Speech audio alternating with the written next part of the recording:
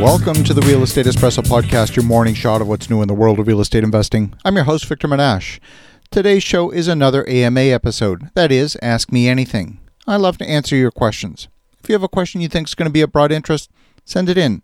Send your questions to victor@victorjm.com. That's victor@victorjm.com. Today's question comes from Natalia in Toronto. Her question is, could 5G wireless impact the value of my property? And if so, how? Well, Natalia, that's a great question. This is actually a large topic with several elements to it. In fact, so much so that we're going to answer it over 2 days. On today's show, we're going to talk about the wireless technology itself, how it works and how it can impact the value. And on tomorrow's show, we're going to address the specific impacts that the infrastructure related to the wireless technology could have on your property. There's no question that having internet service available at your property definitely affects property value. It's right up there with water and electricity. Very few people would buy a property without electricity.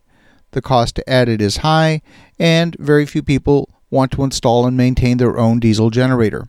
High-speed internet service ranks high on buyers' list of requirements, up there with electricity. Traditionally, high-speed internet service has relied on wired service to your home, and more recently, optical fiber. Fiber optics can deliver extremely high bandwidth and experiences very low signal degradation. It's not subject to interference, and you can easily have a fiber cable of 60 miles or 100 kilometers without needing a repeater. It's very flexible, and it's just the best technology out there by far. Today's mobile devices have become extremely powerful. I'm able to do most things from a mobile device that used to require a desktop computer. And 5G wireless technology offers the promise of wireless performance that's similar to today's wired solutions. Wouldn't it be great if you didn't have to worry about that and you could roam freely and get great service everywhere you go? Now, I'll warn you, I've designed products that have been used in cellular base stations from many different equipment manufacturers around the world. But I'm not going to get too technical. We'll save the full 8-hour tutorial on cellular base station design for another day. A radio signal is a radio signal. It travels at the speed of light.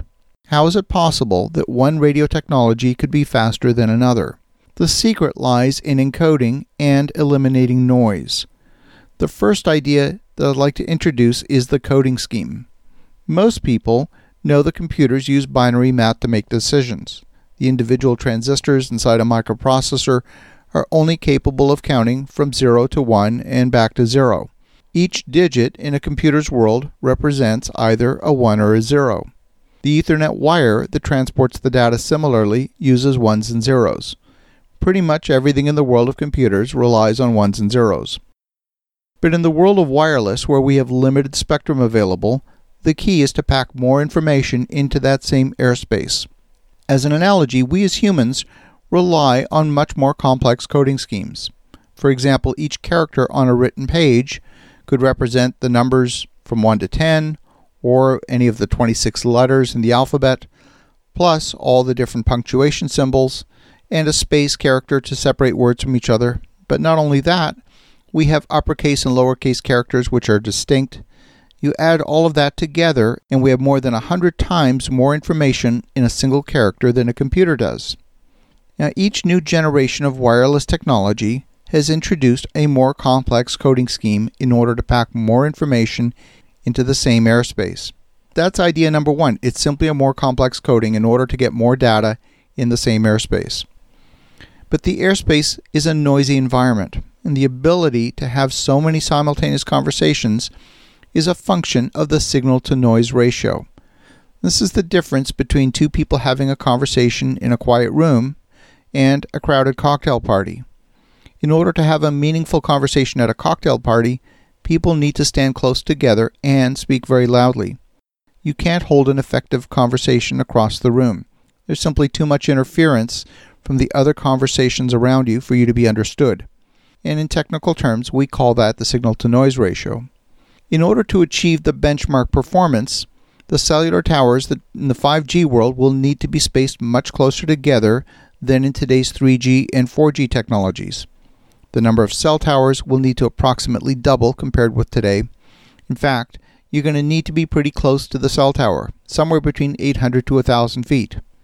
Areas with lower population density will not be worth the investment by the carrier to put in a new cell tower. And therein lies the problem. The cellular carriers will place the new 5G base stations where it makes the most economic sense, where you have the highest density of subscribers. The economics in suburban areas is marginal and may not support the investment for a full 5G build-out. And if they do build out, you're not going to get the advertised performance because you'll simply be too far from the cell tower to take advantage of the 5G features. Cellular users already experience situations where they need to stand next to a window in order to get good signal strength. Some people get good service on the second floor but not the ground floor, and some have good service at the front of the house but not the back. You can expect more of that sort of thing in 5G. It all comes down to the signal-to-noise ratio. Just like at the cocktail party, you can talk louder to be heard, and that benefits your conversation, but when everyone does it, the noise level increases dramatically and eventually every conversation suffers. Cellular network designers need to deal with exactly that same issue. In the world of 5G, you can expect much more sporadic coverage than we have today, and that can ultimately affect your cellular service. And if cellular service is important to you, it could affect the value of your property. As you think about that, thank you, Natalia, for a great question. On tomorrow's show, we're going to talk more about the infrastructure implications of 5G. Have an awesome rest of your day. Go make some great things happen. We'll talk to you again tomorrow.